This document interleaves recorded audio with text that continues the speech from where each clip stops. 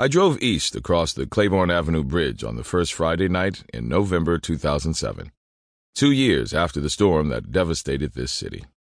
My hometown, my New Orleans.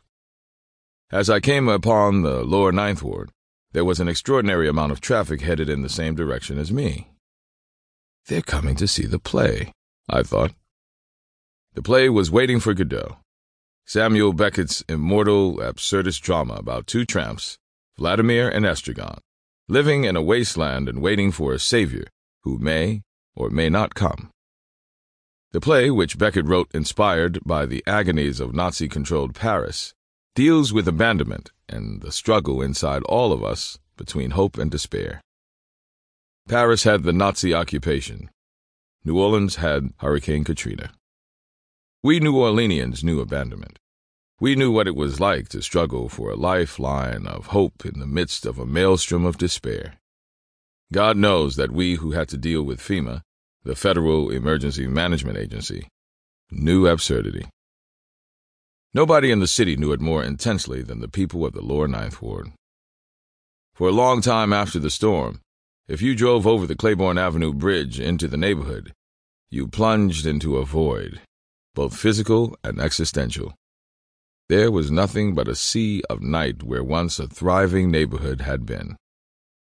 It was the abyss, a black hole of death and desolation, and a darkness so intense that many in New Orleans feared no light could ever overcome it.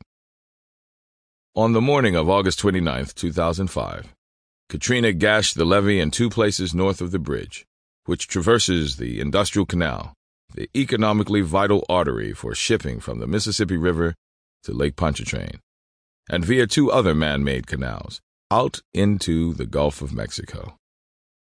Millions of gallons of water washed through the lower Ninth Ward.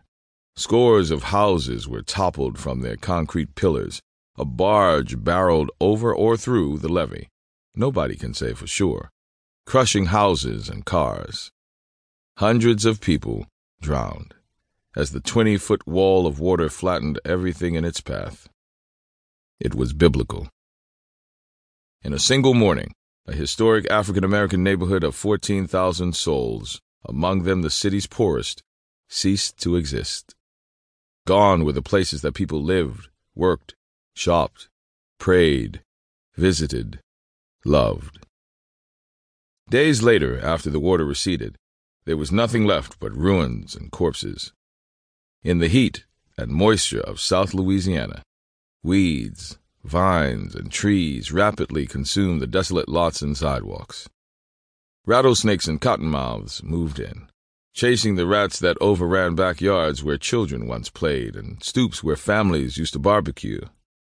Sometimes packs of wild dogs owned the streets. The few residents able to return not only had to fight nature just to hold their ground, but also lived in fear of predatory rapists and other savages lurking in the rotten ruins and dark thickets that used to be a neighborhood. This happened in one of the great American cities, or what was left of it. I knew intimately the agony of the people of the lower Ninth Ward. 6 miles north of the neighborhood, where the Industrial Canal meets the lake, the district of the city where I grew up, Pontchartrain Park, the first African-American middle-class subdivision in New Orleans, had been virtually annihilated when a breach in a different canal to the west caused the neighborhood to fill with water up to the rooftops. Built in the mid-1950s, as the wall of segregation was beginning to crack, Pontchartrain Park symbolized the opening of the American dream to black folks in New Orleans. People like Althea and Amos Pierce, my schoolteacher mother, and my photographer father, who in 1955 bought a modest ranch home there and started a family. Like their neighbors, Daddy and T, as we called our mother, lost everything in the flood. Like so many New Orleanians, from the upscale white enclave of Lakeview to the hard-scrapple black lower Ninth Ward, Daddy and T washed up on solid ground far from home, mourning and weeping in their Baton Rouge refuge, wondering if they would ever make it back. The world post-Katrina was a hard time for my city, the hardest time For people who didn't live through it, no words can fully express the pain, the rage, the grief, and the futility we New Orleanians felt. For the people who did, words seemed like a feeble protest against a relentless night without end. How do you go on when you are bone-tired and broken down by a world where nothing makes sense, and there's no direction forward that leads to anywhere but the ditch or the grave? How do you embrace a life in which everything and everyone you knew and loved has been taken away and may never return, and nobody else cares? How do you live through today when you fear there's no tomorrow?